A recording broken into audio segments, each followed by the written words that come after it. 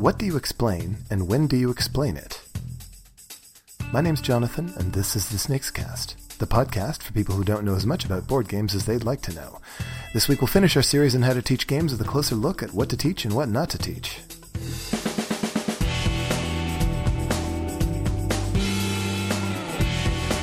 Welcome back to the show, everyone. I'm going to talk a little bit now about how to get things in the right order so as to explain a complicated game in a way that's going to be easy to understand.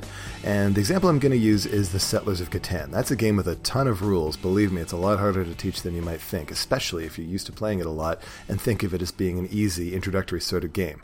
Teach it to somebody who's never played anything more complicated than Monopoly sometime, and you'll find out in a hurry just how hard it can be.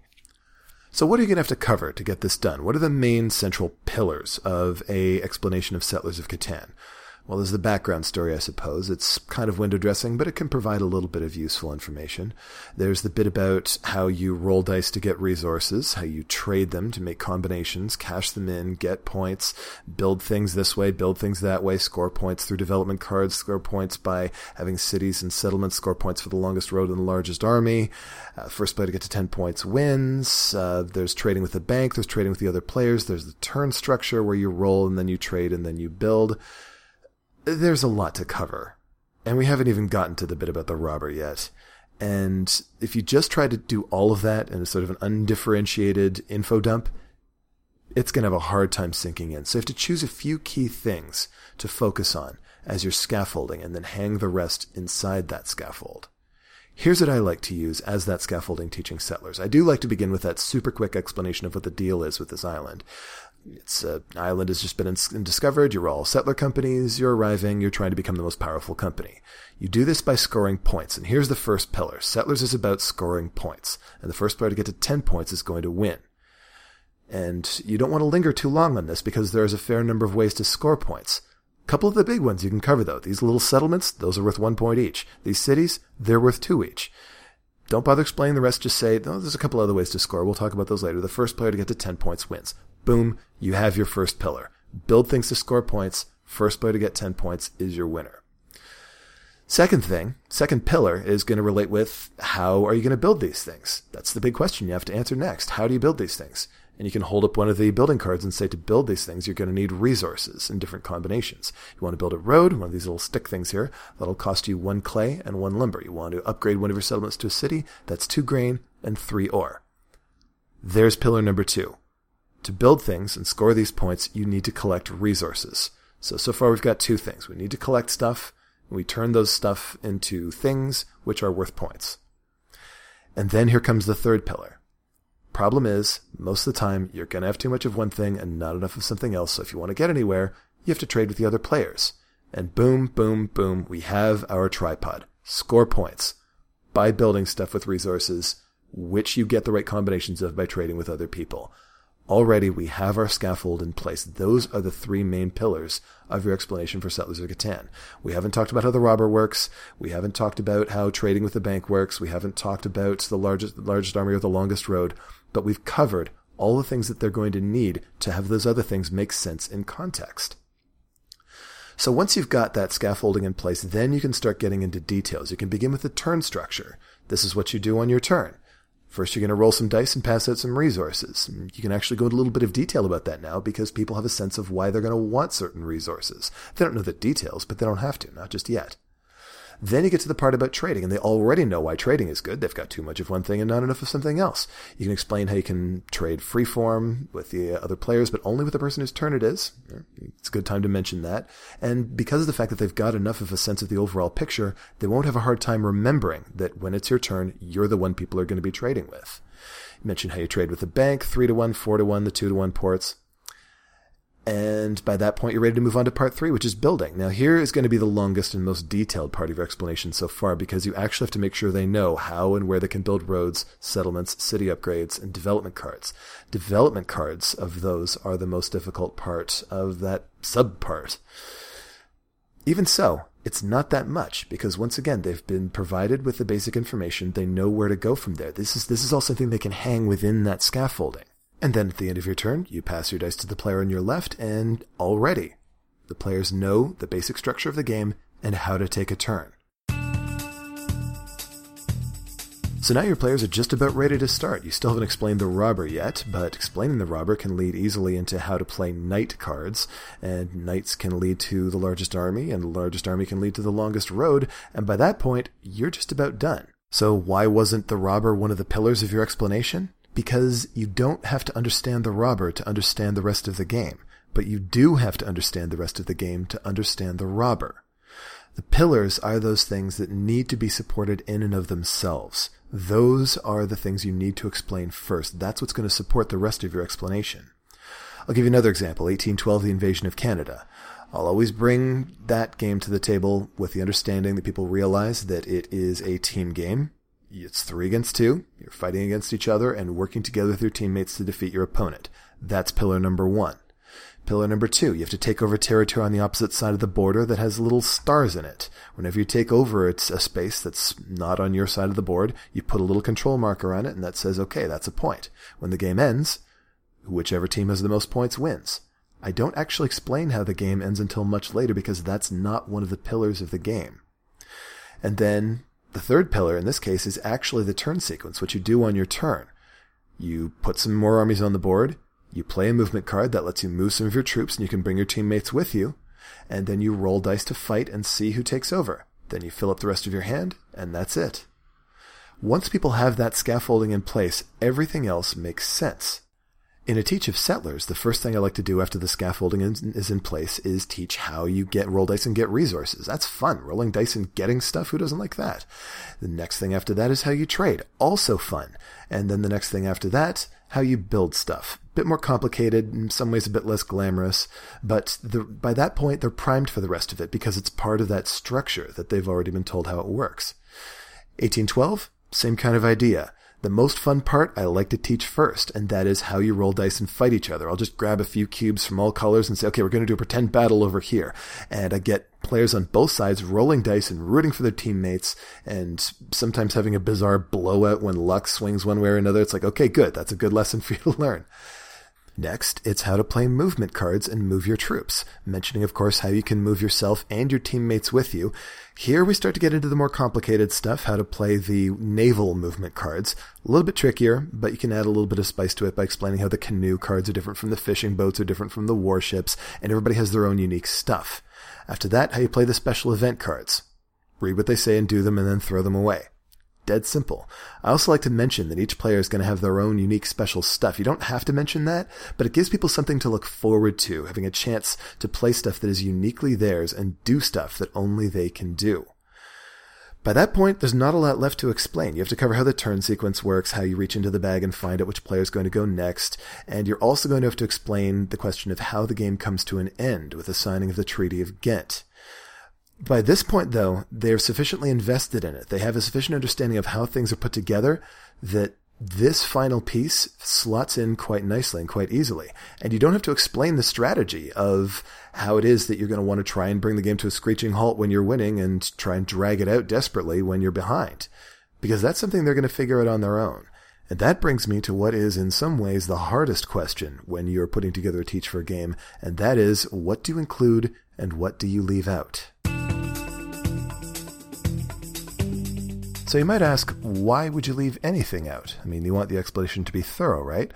Well, there are reasons, or at least there can be reasons, why less is more. I mean, for example, a short explanation is less intimidating than a long one, and for a lot of players that can make a big difference to a game's accessibility. If you spend less time explaining a game, then theoretically you can spend more time playing it. And a lot of people, they're biting at the bit to start. They're excited. They want to start playing. They don't want to listen to you ramble on about rules and stuff. And that's understandable. The thing is that there are a number of reasons why you might want to make sure that you cover all the rules, and sometimes reasons why you won't.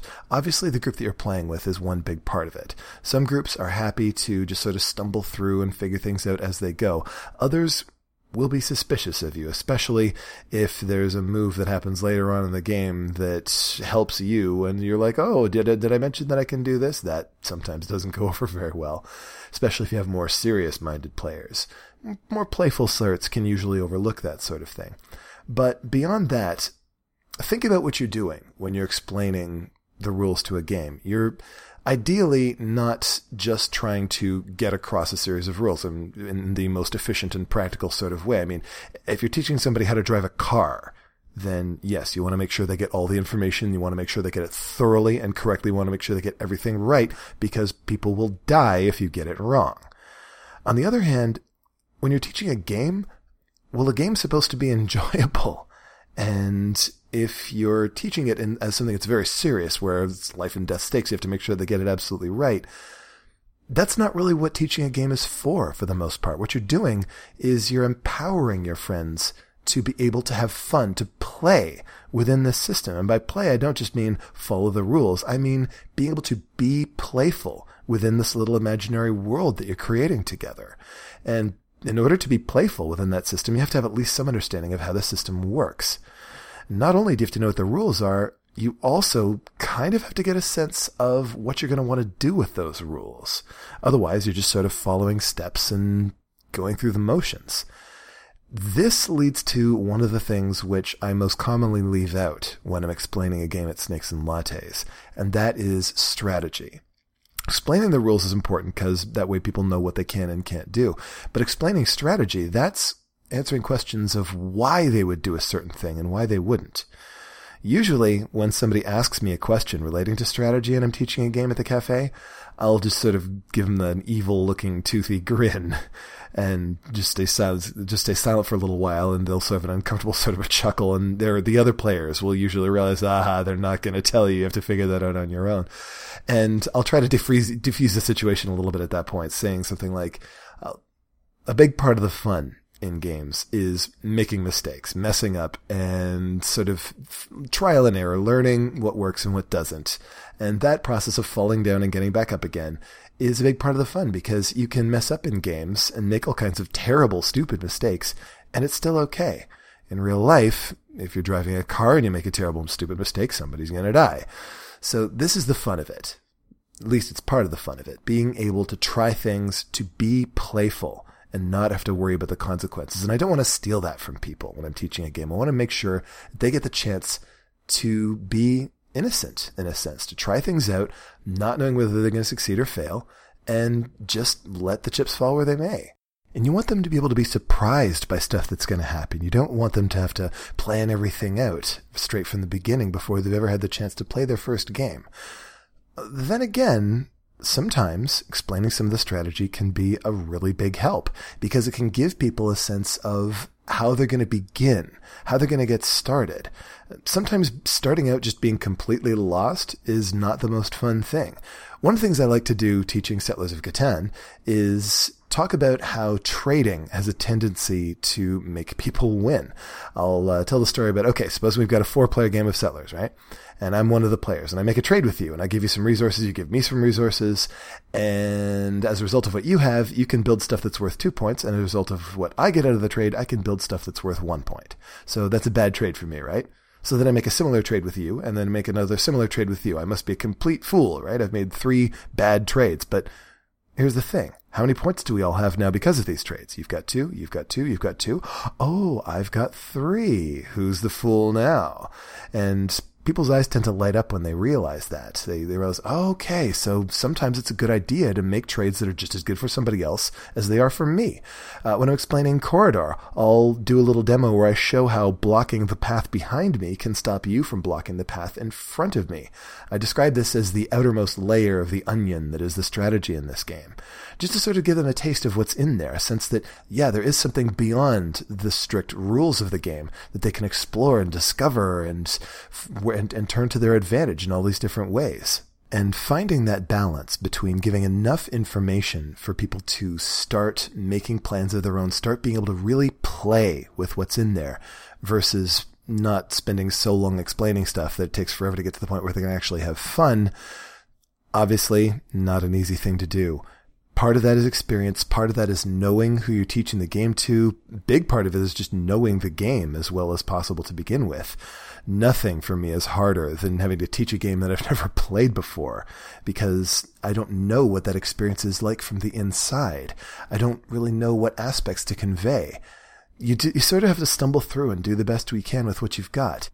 It's a bit of a punchline around here that whenever a question comes up as to what's the best game or the best way to do something, the answer always turns out to be, it depends on the situation. It depends on who you're playing with. It depends on your skills, on which it always depends on stuff. And I wish I could be more helpful when it comes to that. But ultimately what you're going to have to do is listen, pay attention, learn from your own mistakes in teaching, and do everything you can to always keep improving. You're never going to get to be perfect at it. At least not unless you're a lot better at it than I am.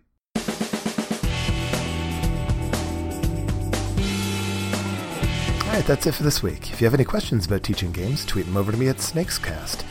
Teaching games might just be the hardest, most important, and most thankless task when it comes to bringing more people into this little hobby of ours. I'll always be glad to help you out in any way I can. Meanwhile, if you couldn't make it out to the premiere of Snakes and Lattes The Show last week, the good news is you can now watch the first 2 episodes online right now at snakesandlattes.com. And the rest of the episodes will be coming out weekly. I had a lot of fun working on the show, and I hope you'll enjoy it too. The Snakes Cast is produced by P.T. Douglas. Music is provided by Bensound. The opinions expressed on the show belong to the people in it and not the company behind it. Next week, brand new co-hosts. See you then, folks. Game on.